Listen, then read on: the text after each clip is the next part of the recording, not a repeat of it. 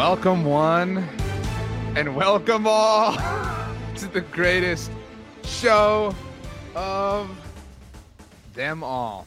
It is the NFC East Mixtape Vol.145, and I have a hard time believing that any of the previous 144 will be as enjoyable for me as this one.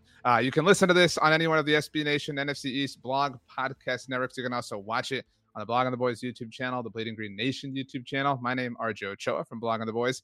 His name, Brandon Lee Gouton from Bleeding Green Nation. BLG, Happy New Year, 2024, the year of prominence. I don't even know what to say. I don't know what to say.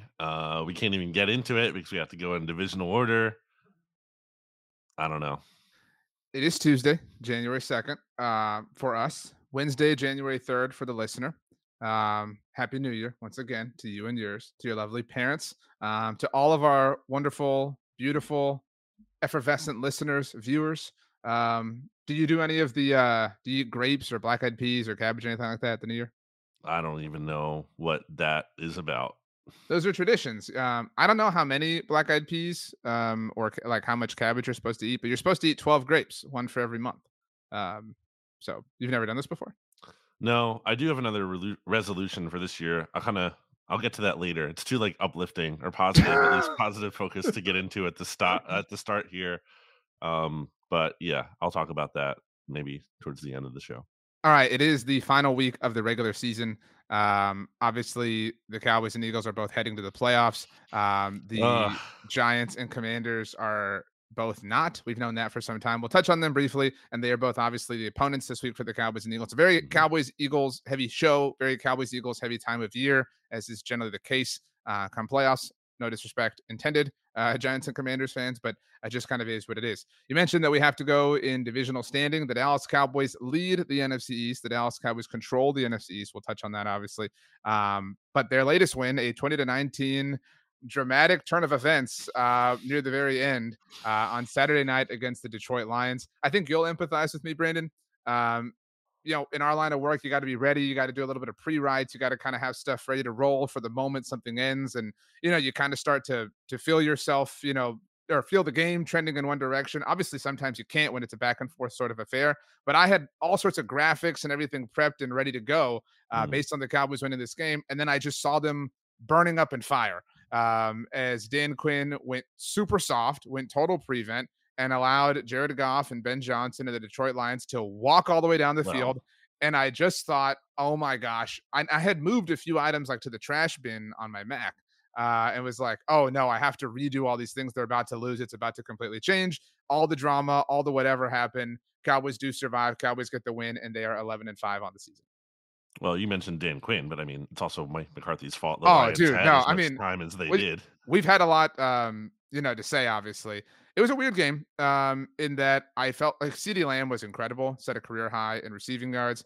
For any Eagles fan that didn't know, or any other fan, he set single season records for receiving yardage and receptions in Dallas Cowboys franchise history, breaking marks that were both previously held by Michael Irvin. Michael Irvin, of course, in attendance on Jimmy Johnson night. I think even the most passionate Cowboys hater had to have enjoyed the halftime speech. It was just so great to see him finally take his rightful place in the Ring of Honor.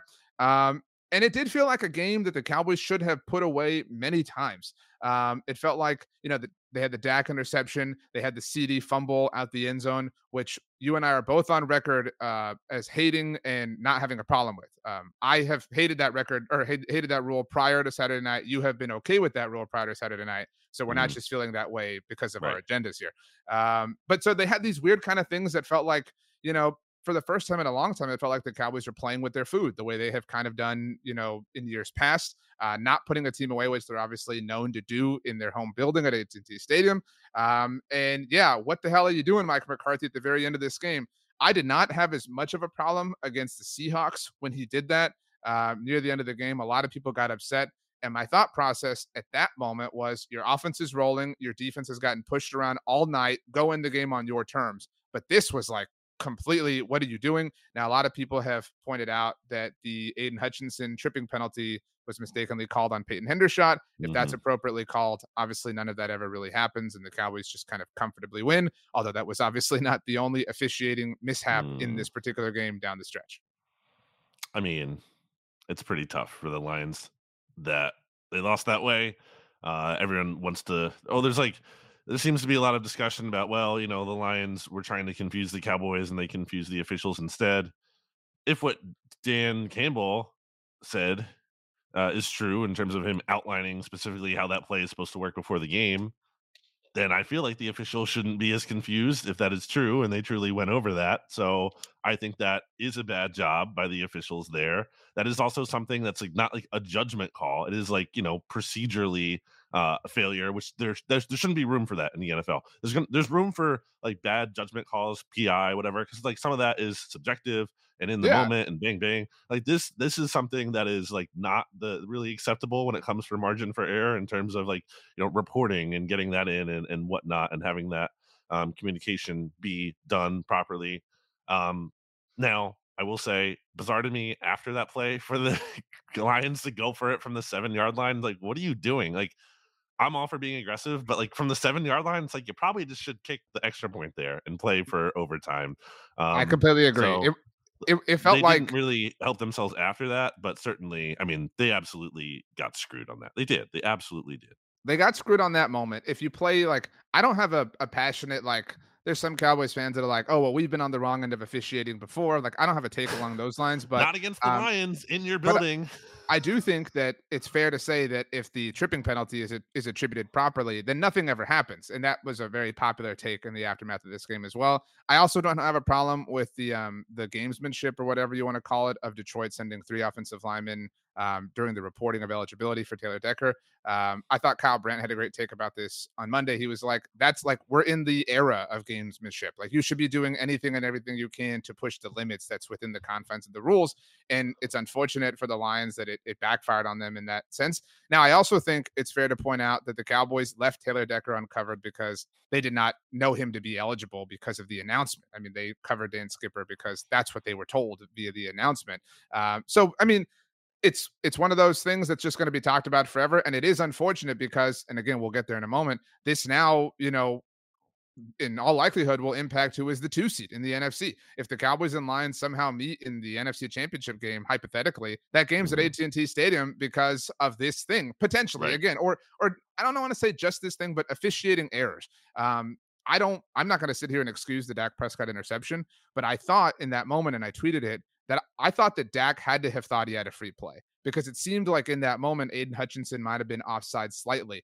I don't again feel like, oh, that was a missed call. That's one of those subjective things potentially, but it was it was another indication, the latest indication that the NFL has a huge officiating problem. And I do wonder if this is the straw that breaks the camel's back. Adam Schefter was kind of going in on the officials on Sunday morning during the Sunday like morning dumps. And that's kind of rare to me. I don't know if you like this is not related to the Cowboys, but like for Adam Schefter to be digging in on the officials, like it does feel like a more serious thing than usual.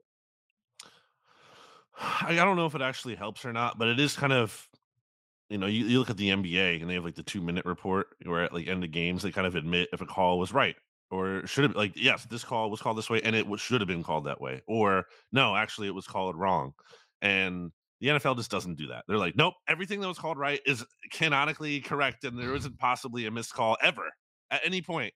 Like the pool report's always a joke, doesn't really offer any kind of valuable insight or anything from the officials. There's never going to be like yeah we maybe that should have been officiated differently or maybe we messed up here, and that's frustrating. There's no accountability. It just seems like there's no outward accountability. Obviously this crew too had multiple big mistakes, the Brad Allen crew this season, and you would hope that they're not in the playoffs officiating in the playoffs because they shouldn't be based on performance. That was So also sorry, a weird point that Schefter had. He was like, "This crew, like, reportedly will not be together in the playoffs." They're never together. Like the crews are like all-star crews that are right, assembled for the playoffs. So it's not like but he crews, shouldn't be in the playoffs, not just his crew. Like right? Brad Allen should not be in the playoffs. I don't mean to skim over this, but as far as the game itself, um, everybody was furious with Dan Quinn, obviously, for just going so soft there at the very end and the predictable thing happening. And I was really mad because, beyond the obvious, but I've been really hard on Dan Quinn. And I was so ready to kind of jump on our postgame show and be like, all right, where's my crow? Like, I'm going to eat it. He put together a masterful performance, shutting down, one of the premier offenses in the NFL. And I told you this on TGI football, and all of our listeners heard it at Blog on the Voice. Jeremy Reisman, who is the us at Pride of Detroit, he was really not that like invested in this game. And so I don't know if that disposition rippled into the Lions or anything like that, but for the most part, again, the Cowboys defense really shut them down. And I thought that was really impressive. Dan Campbell was super aggressive, obviously, even early on, going for it on fourth down. It did feel like Dan Quinn kind of jumped the shark a little bit on aggression throughout the entire night. I'm with you. I'm all for being aggressive. But again, Dan Quinn, you gotta like or not Dan Quinn, Dan Campbell. There's too many Dans right now. Yeah, I You was gotta gonna say, yeah, I'm kinda getting confused here. Dan Campbell, he had the fourth down that he went for it down near the goal line. I think it was a one possession game at that moment. I think it was 7-3. And it's like, dude, take the points. Like, and if they'd taken those points at the very end of the game, this is a different situation. You don't need that 2 point conversion. And I know that's hindsight, but the Cowboys stood tall. They had two incredible interceptions. Jordan Lewis, obviously, the Michigan man himself.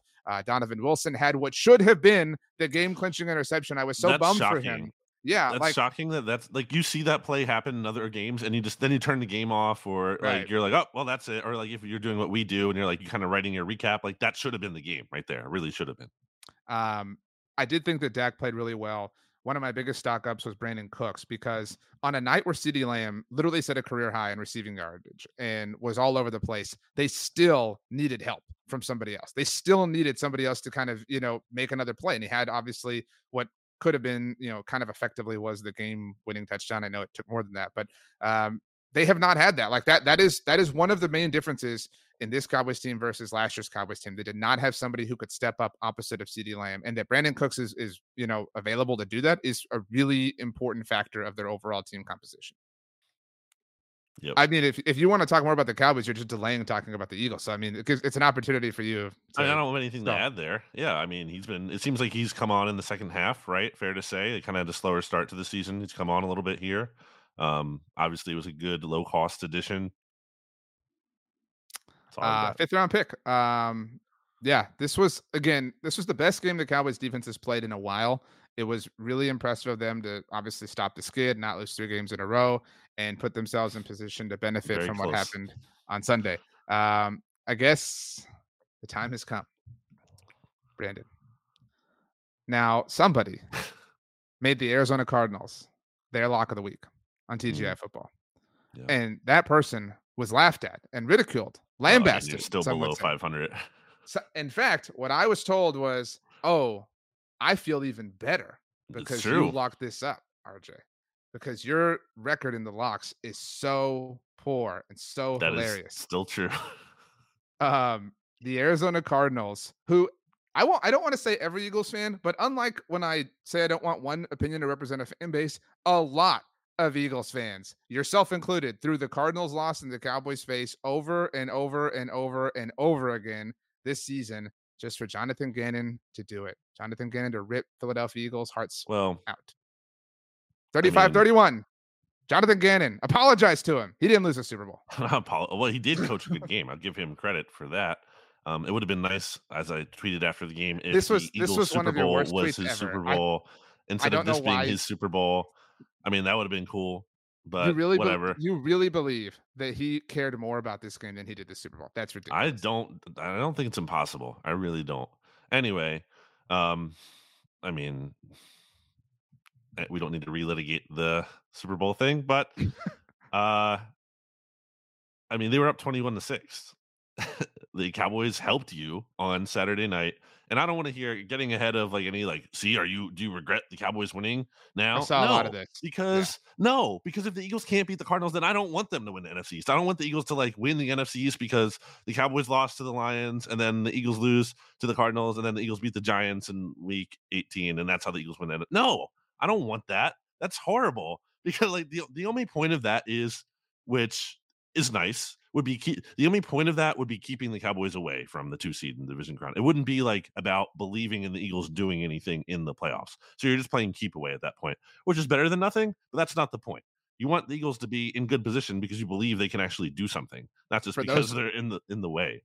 for those unaware, just to be clear, had Detroit won on Saturday night, um, then Philadelphia would still control their destiny despite Yeah, Sunday's result for the NFC right, East. But because Dallas won, now they control their destiny, obviously, right. and because Dallas beat Detroit, Dallas controls their destiny for the 2 seed as well. Yeah. And that I don't regret I don't regret, like, that's not a regret. I just think that this 21-6 the collapse. score at halftime against one of the worst teams in the Yeah, NFL. you're at home. You were 13-point favorites. The line went up from 12 to 13 right before the game. There's just no way you're healthy. Like, you don't really have many. Darius Slay's not playing. Okay, Zach Cunningham, you're missing two starters on defense, but like your offense is entirely healthy. You got Avonte Maddox back. There's no good reason, and it's not only like they lost because losses happen. Sometimes there's weird fluky things. It's not like they lost, like on a hail mary, some kind of like fluky Right. play. I mean, the Cardinals just like had their way. They thoroughly outplayed them. They just did what they wanted on the ground. The second half defense, it was just pathetic, an all-time pathetic performance. Four scoring drives for the Cardinals, touchdown drives over like, 77 yards, like just huge time-consuming drives where the Cardinals only had 2 third downs on all 4 of I those saw drives. this. Only And that a is 4th down, which was the touchdown. The not the go ahead touchdown, but the tying touchdown. one of those third downs with a 3rd and 1, so, like, okay, that's really not that great, they easily converted it, and, yeah, the other one was a 3rd and 4, in goal to go territory, and, yes, they went for it on 4th down and got it anyway, so you didn't get a 3rd down stop on those 2 third downs, obviously, they're all touchdown drives, but, it's just pathetic, and, gee, who would have thought putting Matt Patricia as the defensive coordinator wouldn't work out. There's so many people who are like, "Oh, it can't be worse than Sean Desai." Guess what? It can be worse, and who should be shocked by that? No one. It's pathetic. It's insane that they did that, and that was at the point in this season where I started to be really out on this team, and I think it's fair. I think you would acknowledge that, like, because I said they had adversity. That's fine. The problem isn't that the Eagles had adversity. Adversity is going to happen through the course of the season. The the big thing is how do you respond to adversity? And as soon as the Eagles did or had adversity, their response was panic. They panicked. And at that point, I'm like, the vibes of this team are just off. It's not good. Who in the world? Like, I think teams don't think about moves enough from the other side, like the opponent side of things. Who in the world is like, oh no, the Eagles just promoted Matt Patricia? What are we going to do now? That's terrible. That's for us. How could we possibly counter against that? No one is thinking that. It's a joke that they ever hired him. It's a joke that they promoted him. And it's not just him, by the way. I'm not just trying to bag on Matt Patricia here, like he's the problem. Get rid of him. It's Nick Sirianni. It's your boy Nick Sirianni, who I just think this is Mm. a poorly coached team. To your point, before the season, I mean, what is he doing for this team? What is he providing for this team? This idea that the Eagles are just going to like fire their coordinators Mm. and that's going to fix everything is pathetic to me because what is Nick Sirianni doing well for this team? Is he giving them an edge in like the vibes culture department? No. AJ Brown is visibly frustrated on the field. Players are He's not even frustrated visibly, clearly. he's vocalizing his it's like it's Oh, not he's just that not he's like talking now. well, I mean, he's effectively verbalizing his frustration. He may not be He's literally saying those externalizing words. them. Right. Yes. Um, so you have that going on. Is he giving them an edge and being aggressive? No, it's 3rd and 20, or that the whole 1st and 20 sequence on their final drive that Oh, besides dude, the that final drive was of the game, their penultimate drive then. It's just pathetic. I mean, 2 quarterback runs and on 3rd and 20, which by the way, the Eagles converted against the last week. Giants Yeah. with a throw, using a throw from Jalen Hurts to AJ Brown. The Eagles throw a screen pass to Kenny Gainwell. Like, you're just giving up. It's so, and that's not just like a one-off this year. That's like a consistent theme. Eagles throwing short or running short on 3rd and long, behind the sticks, conservative BS. So Nick Sirianni's not giving them an edge in terms of being aggressive. Some of the advanced analytic charts will obviously show differently in terms of them going for it on 4th and short so much, but the tush push. But like, put that aside for a second. That's nice and all, but it's not just about that. It's about, like again, these situations too, where you're not being aggressive. So not giving them an edge culture wise, not giving them an edge aggressive wise. Is he giving them an edge schematic wise? I would say not. I would say that the Eagles schemes are not, no one is happy with them. So what is he providing for this team? Um, I don't as far know. as culture, so he's like to say lost the locker room is like a heavy thing to say, right? But he's I think certainly teetering in that direction. I Um, don't think anyone and always truly loses the locker room because the players are incentivized not to, right? Because that's like think about your work situation. I mean, I'm sure some people do want their boss fired, but some people don't because that means like they have stability. You know what I mean? You don't want your boss fired because then that boss might want new people. So like players are incentivized to want their coach to stay in a lot of the cases anyway. So I said this all last year, and I think you would, back me up on that. That all of his antics and all things that like seemingly were part of the vibes and the management of the locker room, the outward personality, all those things are great when you are winning and they are impenetrable when you're winning. When you're winning, nobody has any because I mean you said things and I'm not like coming at you, but like it's like, hey, they're winning. Like he can do whatever he wants. It's his world, it's their world. That's Like, right. Well, you say that all whatever. the time. You're like, when Right. you win, you can talk your Totally. talk. But he put a like look, teams like people hate teams and whatever. He put a massive target on this team's back. And so like now the downfall is exacerbated by that. I mean, without the payoff, it doesn't matter. If they'd won the Super Bowl last year and all this were still happening, it would be okay because you'd be immortal. You know what I mean? But you didn't, and not you specifically, but like that, like so my point is I think if anything, he is negatively impacting the locker room at this point in time. And it actually suggests that like, okay, so like was your gift at managing the locker room just like having fun when everything was going really well? Like Right. if you can't turn things around, like what are you actually like what did you actually do last year? That Nothing. I doesn't mean, yeah, it's anyone can do that. Any coach can like for the yeah, most any part coach can like pound their chest and scream at Chiefs fans when they walk off the field and say like, "We won." You know what I mean? But like, what net effect are you having in a positive way when things are not working out for you? exactly. Yeah. It's hard to see like how he's done anything, and that's not just related to this year, but even 2 years ago when in 2021 when they were a playoff team, fine, but like Mhm. it was not like cool. Nick Sirianni, all you he. I don't mean to like poke at this because it upsets Eagles fans, I'm sure. But like Julian Love was right. Like all like he kind of looks like somebody who was completely and totally elevated and carried by a GM who built an incredible roster that did some incredible things together, that had two really great coordinators who pulled the right strings, and Nick Sirianni was the front man singer for it all, and had a great time doing that. And when he had to do some and has to do some legitimate work, he's failing. Well, I think last year, yeah, certainly he was aided by talent. You could say, in fairness to him, like pretty much every player, with few exceptions on the roster, was performing above expectation, and I think that's part of good coaching. Is getting more out of what you have. But this year, it's the exact opposite. I mean, you're getting less out of more, as opposed to doing more with less.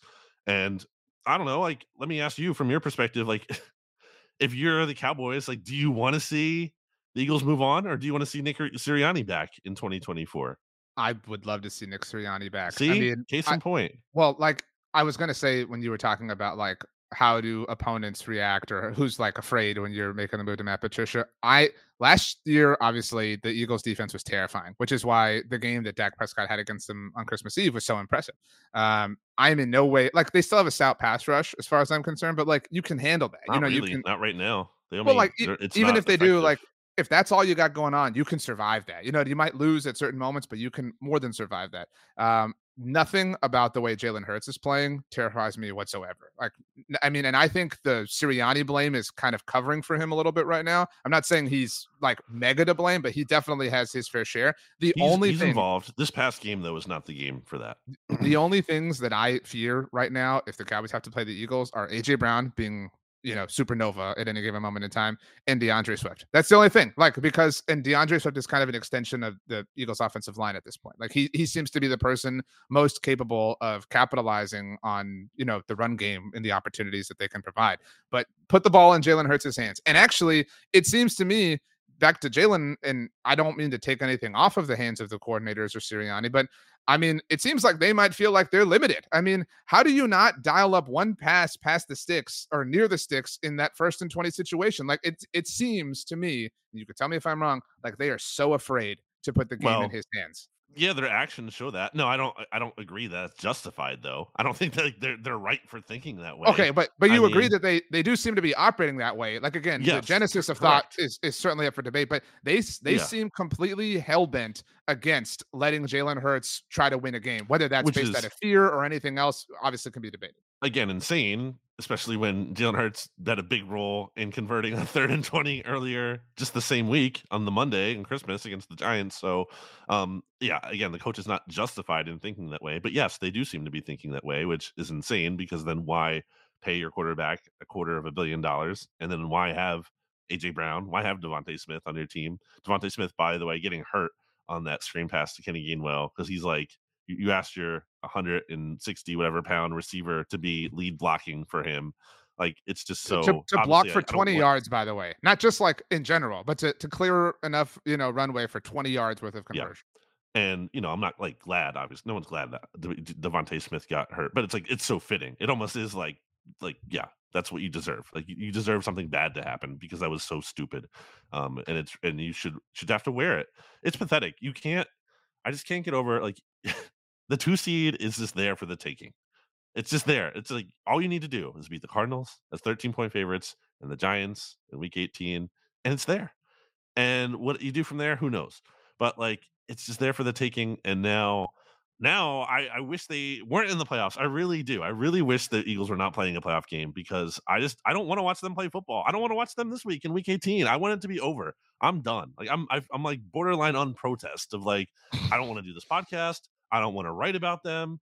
It just sucks. There's no fun. There's no joy in this. It sucks. They're not enjoyable. Um, it's not like sometimes it's like fun to rip a team. I don't even think it's fun to rip them right now. It just sucks. This whole season has been like it's such a slog. And it didn't have to be this way. Didn't have to be this way. They're 10-1. They could have figured it out better than this. They didn't have to respond so poorly to adversity. Were they going to win the Super Bowl? Probably not. That's fine. I mean, it's not fine in terms of like it's the goal, but it's fine in terms of it's tough to do. You can square that. Right. And Like, okay, you got the 2 seed, or you put yourselves in good position to do it. It just didn't work out. You ran into the Cowboys or the 49ers, whatever. Like, okay, you got beat by a team that's playing really well. Okay, that happens. It sucks, but it happens. But this doesn't happen. This is not just like something that happens. It's not like, oh, you lose some, you win some. No, this is an epic collapse, like unprecedented collapse. And I just think again, it's very pathetic to me. I see the Eagles subreddit just has like a billion posts that are like fire Brian Johnson. Like who you're so missing the forest from the trees here. Like, yeah, really? Like Brian Johnson's the entire problem with this team, really? I'm not trying to defend him and say like you should keep him. Fire him too, fine, whatever. But like the idea that like he is the problem with this team and not like the head coach, it's just so wrong. It's so wrong. I mean, I know we both said it in different ways at the time.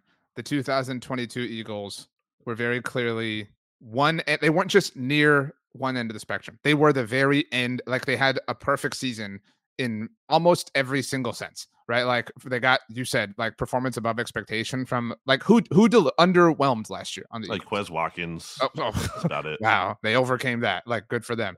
And I don't mean to make this about the Cowboys, but I mean just for like to explain my line of thought. What the thing that has impressed me the most through the Mike McCarthy era, and one of the reasons why I defend him so much, is what he did at the beginning of last season when Dak Prescott was hurt.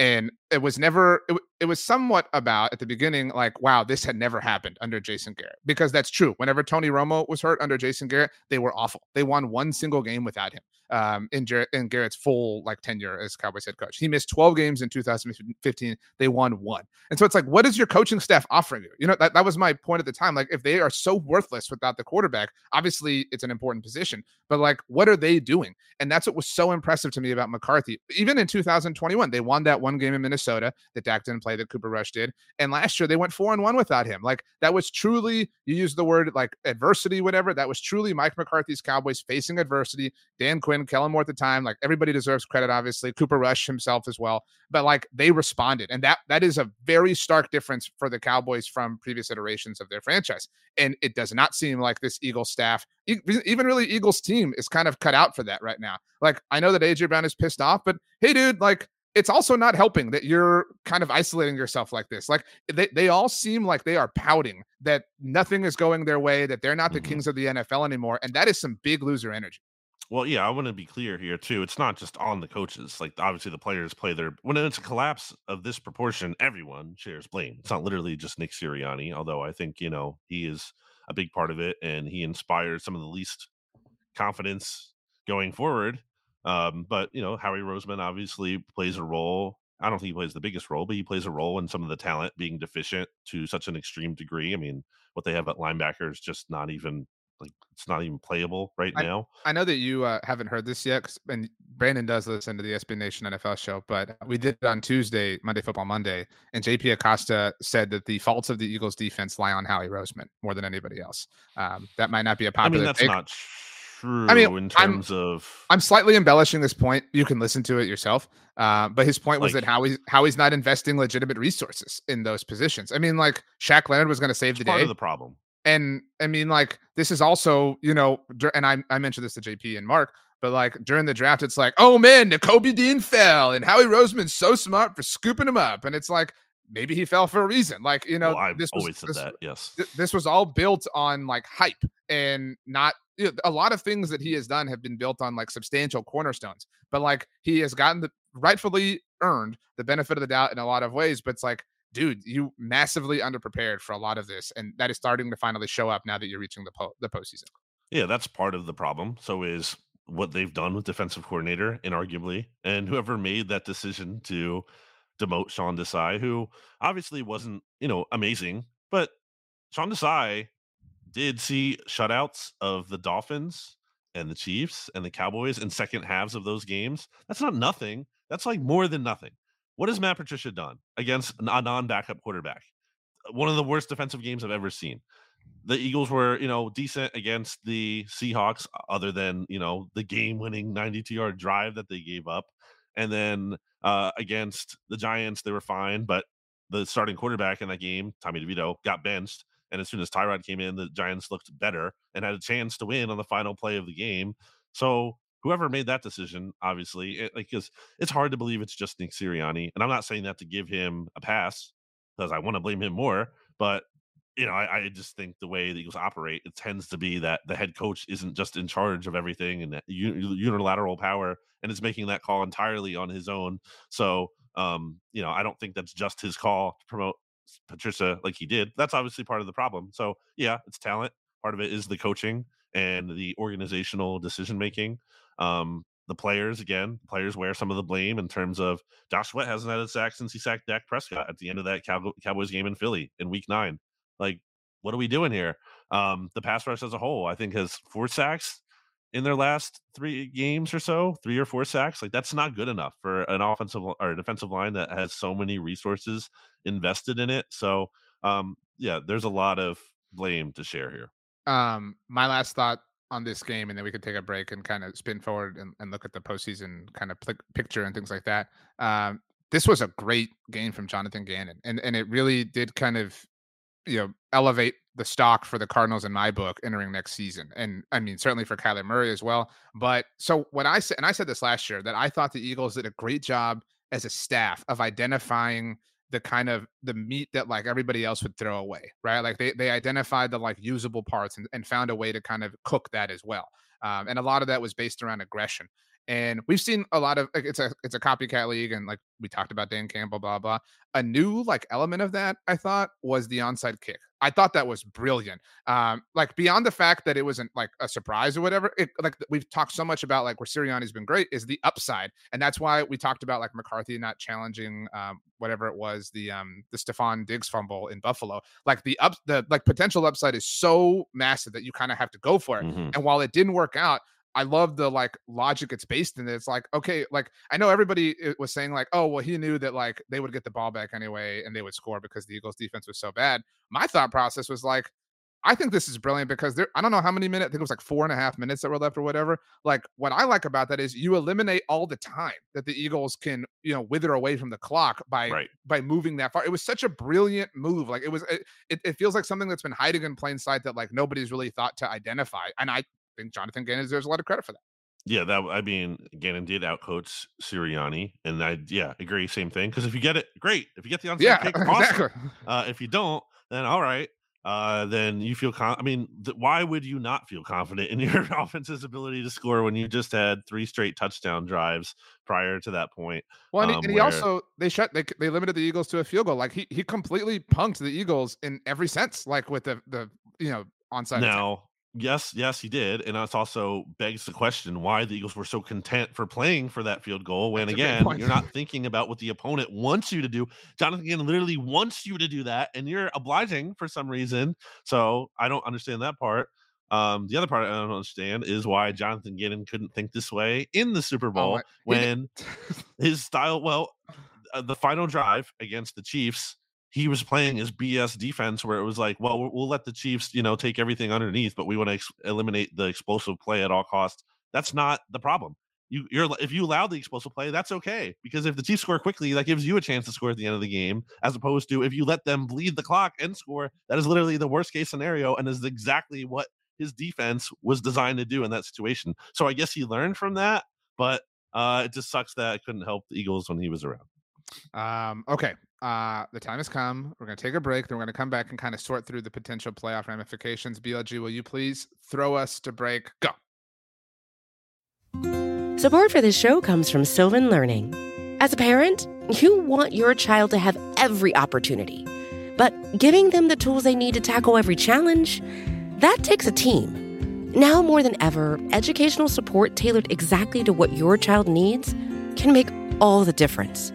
That's why parents have trusted Sylvan Learning for 45 years as the ultimate teammate in their child's educational journey, instilling in them a love for learning and a passion for reaching the next level. And Sylvan's Insight Assessment can identify gaps in learning and areas that could be of concern for your child.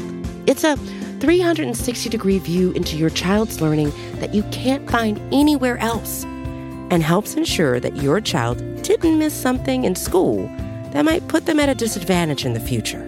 And right now, it's the best price of the year at $29.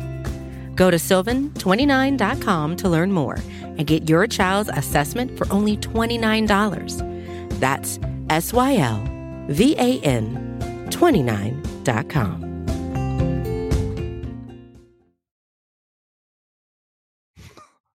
Welcome back for the podcast science. That was the most sad chest pass of all time. Like that, that was like, that's, yeah.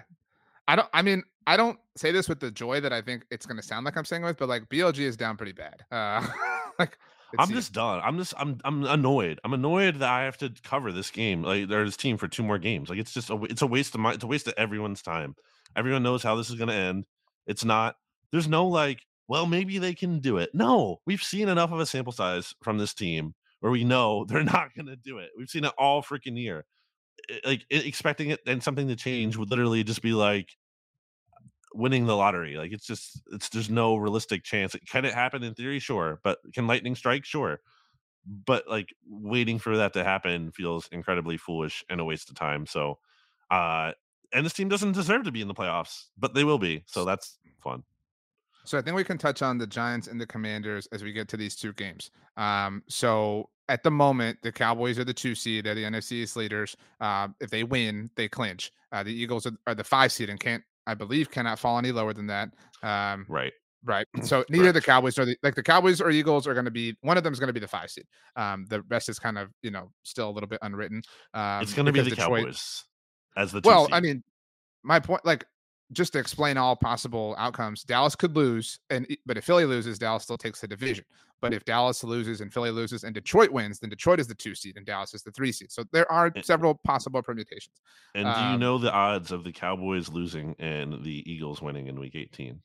I don't know, It's but plus 870. So okay. if you want to bet $100 on that outcome happening where the Eagles win the NFC East, you can win 870. Um, that might not be worth it. Throw $10 at that. You know what I mean? You never know. But um, so as it relates to Sunday, and both these games are happening in the afternoon window. My prediction was that NFL was going to put them in the noon slot, but um, I mean, whatever. The Eagles are at the Meadowlands, not the Meadowlands anymore, but still, it's the Meadowlands. It'll always be the Meadowlands. They are 5-point favorites on the road. The Cowboys are on the road as well, but they are 13-point favorites. I mentioned this on Monday. They are more than the next closest line is fewer than half of that. Like the second largest favorite, second heaviest favorite this week now are the Bengals. They are 6-point home favorites over the Browns. So even if you double that, my point is the Cowboys are still larger favorites than that on the road And the against Browns are Washington. resting starters. Right, and that's the odds obviously factor in some of that, but that's my point, and to your point about how improbable it would be, and a lot of that is because it's in the Commanders' best interest to lose this game. If the Right. Commanders lose, they hold the number 2 overall pick in the NFL draft now that the Mm. Bears have locked up the first one by way of the Carolina Panthers. So these are the possible permutations as I understand them. If we believe that Dallas is the 2 seed and Philly is the 5 seed, that would mean that Philadelphia is either going to travel to Tampa, New Orleans, or Atlanta. If the Bucks win, it's them.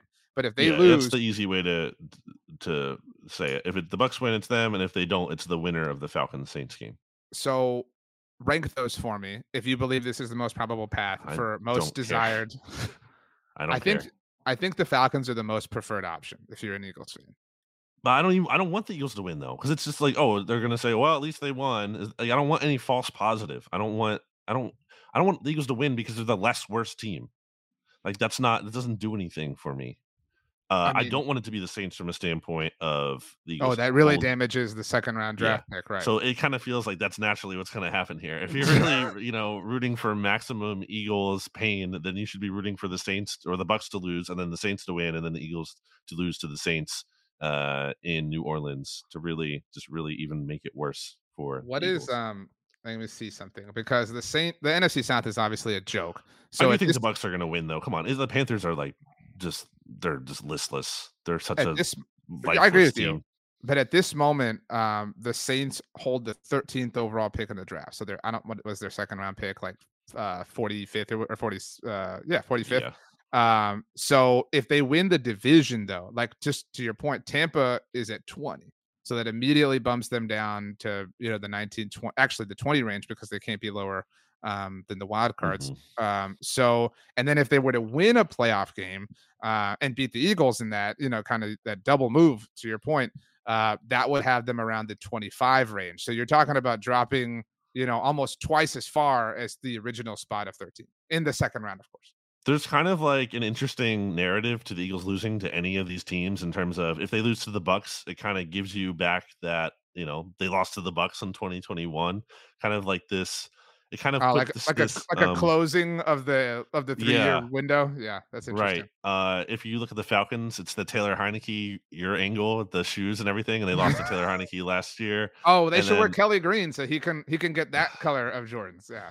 there you go. And then the Saints with the draft pick thing. So there's their own little twist to every single opponent there. But yeah, I do think if if you're saying, Brandon, do you still believe in if you assuming you still believe in the Eagles, who would you most want to play? Yeah, I think the Falcons are the obvious answer And the there. Saints would be But second. And even though it would in the name of best matchup, even though the Saints yeah. would damage the draft pick significantly. Mm, I think the Bucks are kind of better, but the Eagles did beat them earlier this year, and I think that you'd rather play in Tampa than in New Orleans, just because the dome is a little bit more of a tougher place to play, I think, than Tampa. But again, I don't really care. Who cares? I'm done. I hope they lose both games. I hope the season ends and they realize that they need to change their head coach. All so that's your move. I'll get to that in a moment. Sorry, because I want to hit the Cowboy side of this. But we both think the Eagles are winning on Sunday against the Giants. No, I think why the Eagles can lose to What's your anyone. what's your pick? I mean, they're 4-point favorites. You're I guess not laying They're the points at the 5-point very least, favorites, but or I'll whatever. take the Giants. The Giants only lost to the Eagles by 8 points in Philly, And that was and without Terod Taylor playing and the I was whole going to game. say, yeah, Yeah, the game was a lot more competitive once Tyrod came in, and uh, Giants almost beat the Rams, like a hot Rams team last week. It came down to a 54-yard field goal that Mason Crosby missed at the end. If he makes that, they upset the Rams, which like that'd be a legitimately. The Rams have been on fire. They're dangerous. You've been saying it, a dangerous wild card team. Yeah, I can't, the Eagles have just no all benefit of the doubt is gone. I can't possibly pick them. I'm picking the Giants outright, but especially getting 5 points. we could talk about this again in a little bit, but I don't know that I would personally predict that Sirianni's fired. I definitely think there has to be a fall guy at this point, but a loss to the Giants, like losing 5 of your final 6 to like limp into the playoffs, that I think that might seal it, even if they win the playoff game, just because whatever. But okay, so You're picking the Giants, I guess, Mhm. somewhat out of protest. The I mean, I believe it. I genuinely believe the Giants will win the game. um Look at what the 13, Eagles 14. defense just did. How could I possibly assume they're gonna get a stop? They can't even they can't even force a third down. So What am I th- putting my faith in? there are moving to the Cowboys side of this. And before I get there, I know that you love hearing this, but like the reason this was also significant, and I talked about this on Monday, and I was chatting with Stats about this because do you remember at the end of the 2021 regular season in Week 18, the Niners won a game in LA against the Rams? Do you remember this? I guess, I don't know. And so that was the year that the Cardinals collapsed. Remember, they were the final undefeated team and they withered away. And the Rams actually wound up stealing that division from them. They were the NFC West champions in the year that they won the Super Bowl. But the Mm, Cardinals were the top wild card in the conference. The Niners, I think Stat said that they won like 7 in a row at the end just to get in. I mean, because they had started off so poorly. And so at the time, it belonged on the boys. People can check the tape on this, but like we were like, oh hell yeah, bring on the Niners! Like that's the team we want to see in the wild card round because we were like Jimmy Garoppolo, like he stinks, you know what I mean? And I know that I and all of us did not properly fear the 49ers. And I think a lot of the NFL has changed since then and they've become way more fearful. right. But so, my point is like it was kind of a bad draw without knowing it that they just got hot and happened to take that spot and they had the tiebreaker over the Eagles who were the 7th seed and went to Tampa as you mentioned. And then last year, if not for Daniel Jones and Brian Daboll, the Vikings, should have won that game, obviously in the wild card round. And if they had, Dallas would have gone to Philadelphia in the divisional round. I'm not going to sit here and tell you or Eagles fans that I would have felt confident in the Cowboys going to Philly to play last year's Eagles team, but I definitely would have felt better than I did going to San Francisco because of the matchup and who the Niners are, et cetera. And so now, if the Cowboys win on Sunday as 13-point favorites, they not only win the division, but they're the 2 seed. If they win their Mhm. first playoff game, they're guaranteed a home one. They're undefeated at home. And for the first time in this 3-year run, they would be guaranteed of avoiding the 49ers at the very least until the title game if they did make it there. And if the Rams wind up winning their first playoff game, maybe the Rams go beat them for you. You know what I mean? Like you open yourself up to that possibility and luck smiling upon you. So, I mean, this is the most fortuitous bounce of the ball that the Cowboys have gotten entering the playoffs in the Mike McCarthy era, presuming they take care of business and beat the Commanders this week. Yeah, it's does really work out well in their favor, which is also why that call at the end of the Lions game was such a big deal.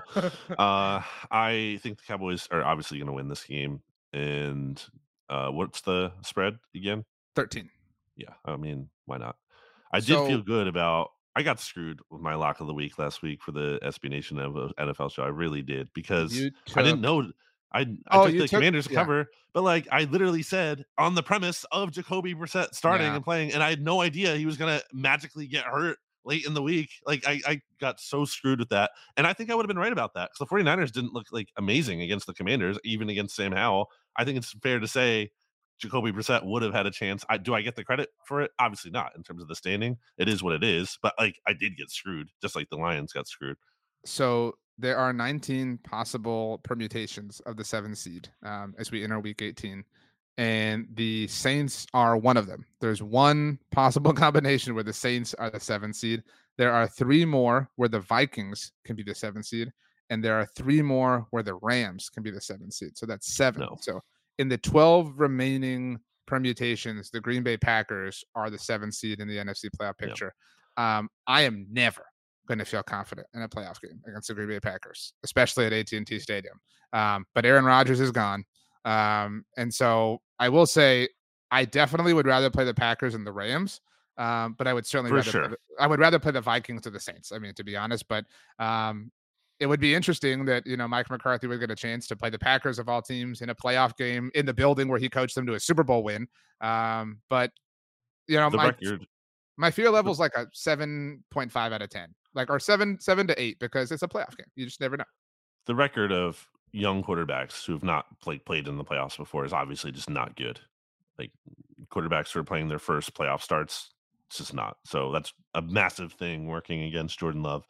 Although, to your point, and for as flawed as the Packers have been this year, and they are such a young team too. I think not just the quarterback being young and inexperience hurting them, but the team as a whole kind of hurting them this year. I think they can build on that for future seasons. But Jordan Love can get hot. That is a real thing. Like we've seen him at times this year, just like get really, really hot. So not impossible.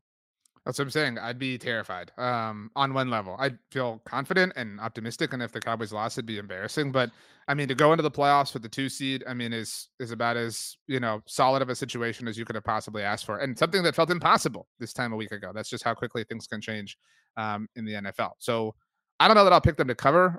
That's just a lot of points. It's a big number, but I mean, why not? I guess I'll take them because I really do think the Commanders are actually organically tanking. Like I think Yeah. sometimes teams say that Mm. and then they pull off a weird win or whatever the case may be. Do you know the last time the Commanders won a football game? It was it against the Seahawks? No, they lost that game Oh, at the very end on went to the overtime. yeah. Uh, No, it didn't go to um, overtime. I thought it did. Did it? Yeah, I think it did. It did not. Didn't they go to overtime against the team? Um, they did against the Wasn't that Eagles. their win? Wrong No, green bird. no. Again, Yes. No, that's it. That's the only one. I'm looking at it right now. I disagree. I Um, don't know. What's the answer to the question? the last time they won a game was November 5th, against the New England Patriots. Hmm. The 4 teams they've beaten this week or this season, excuse me, the Cardinals, the Broncos in week 2. Remember they were 2-0. And then they beat the Falcons in the Taylor Heineke revenge game, although that was Desmond Ritter, and the Patriots. And all 3 of them were one possession wins. Almost beat the Rams, or sorry, the Jets. Almost beat the Jets, almost beat the Eagles both times. They were hanging tough with the Cowboys kind of right till the second half of the third quarter on Thanksgiving Mm. Day, and then it just snowballed against them. But yeah, take the Cowboys, lay the points. Is that what you're doing? Yep. I guess last question, and then we can kind of get out of here. But I said that it does feel like there has to be a fall guy. We're just at that point. Like right now, the Cowboys aren't having that conversation, obviously. But It's like not like a fall guy. It's not there like has there has to be like it's not a like undeserved. There has no. to Well, I be. mean, somebody has to take the fall though. Whether it's I'm not saying it's undeserved, but like there's a required fall involved here. Like who was that Mhm. person? I don't know that. Especially if they lose to the Giants, like I'm saying, I don't know that Brian Johnson or Sean Desire or Matt Patricia is enough. You know what I mean? I don't know that that's a big I enough agree, kind of thing at this point. I mean, but like it would be kind of on the surface, and maybe this is why you're upset, but it would be kind of silly to say like, oh, we're gonna fire the head coach who's taken the team to the playoffs every year that he's been the head coach. All 3 years they went to the Super Bowl and almost won it. I mean, I get that, but it's not just about what he's done. It's about what is his plan going forward. And I think that's going to be key. I think because you look back to when the Eagles fired Doug Peterson, they didn't just like fire him right after the final game of the 2020 season. It wasn't just like, all right, you know what I mean? Like typically, like Ron Rivera is going to get fired literally like minutes after this game in week or like 18. on Like or he's just, Monday morning, to your yeah, point. it'll just be like instant. With Doug, there was like a report out there that they were going to bring him back. His job was safe or whatever, and it wasn't, and he actually had like an end of season press conference. They put him out there to like talk to everyone, which they typically don't do with a coach who is about to get fired. Like I think they wanted to bring him back. It's that he had multiple meetings with Jeff Lurie, and it seemed like those meetings did not go the way that Jeff Lurie wanted them to go in terms of like Doug's analysis of what was wrong and his plan to fix it. So I think Nick Sirianni is going to be in a similar situation where he's going to, meet with Jeff Lurie and Howie Roseman and kind of build his case to why he should stay, what his plan is for the team moving forward. And I think it's possible that the Eagles will say, okay, we believe in this, or we're going to stick with you. We're going to give you the benefit of the doubt. But I also think there's a scenario where the plan isn't good enough and they're like, we're moving on. So I was curious. Nick Sirianni is 42 years old, so like incredibly young, like as far as NFL coaching life is concerned. Um, Now, if the Cowboys were to move on from Mike McCarthy as an example, I don't know that he would get a job as a coordinator because I think he's too long in the tooth, right? Like it would be weird for Mike McCarthy to go be like an offensive coordinator somewhere. It was weird for Jason Garrett to do it, even though he hadn't had the success that Mike McCarthy had, but it was just weird. And like Was my weird. thought my thought at the time when the Cowboys, it was a similar, like took a long time to, I don't know if you remember, they actually moved on from Garrett during the Eagles Seahawks playoff game in the early days of 2020. But my thought was like, there's nobody who's going to hire him to be their offensive coordinator. And lo and behold, the Giants did, like the team he had this like connection with.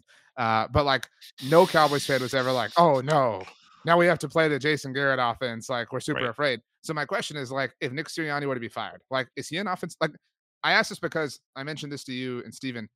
I don't think that Brandon Staley is a defensive coordinator in the NFL right now. Like I don't know that anybody wants him involved I right now. think he will. I think he will be. I'm not saying never again, but in 2024, I don't think so. And so, Well, like, a lot of these coaches have the incentive to take off because they're getting sure. paid anyway. Why not take a year off? So if my point is, if Nick Sirianni's fired, is there a team lining up to hire him as offensive coordinator in 2024? Not in 2025, maybe. I don't think 2024, just because again, I think he would want to take off. I don't know. So then, who's It's the not most? just about but like people bring up the winning thing, and I get that. But what about the winning? It's not Then just like. who do you attribute the winning to the most? Well, let me get to my point on it first. Like, what about that win? Like, what do you want to retain from him? Like, what exactly about him do you like that you want to retain? That's my question. I mean, I don't have anything, so I don't know why you're asking me. Yeah, I'm not saying like you have the answer. I'm just like that's my question that the Eagles need to and everyone needs to think in terms of because I can't just be like, well, he's won a lot, so you have to keep him. It's like I don't think that's true because just because someone has done a lot or you've had success with someone doesn't portend necessarily that it's just going to keep happening, especially if you can't really point to what about he did in that winning that is going to stay consistent. You know what I mean? Doesn't that make sense? Isn't that fair to say that like Yeah, you can't just point to the winning. You have to point to the thing that you like about what he's doing to contribute to the winning that you really believe in. And I don't but know what I believe in.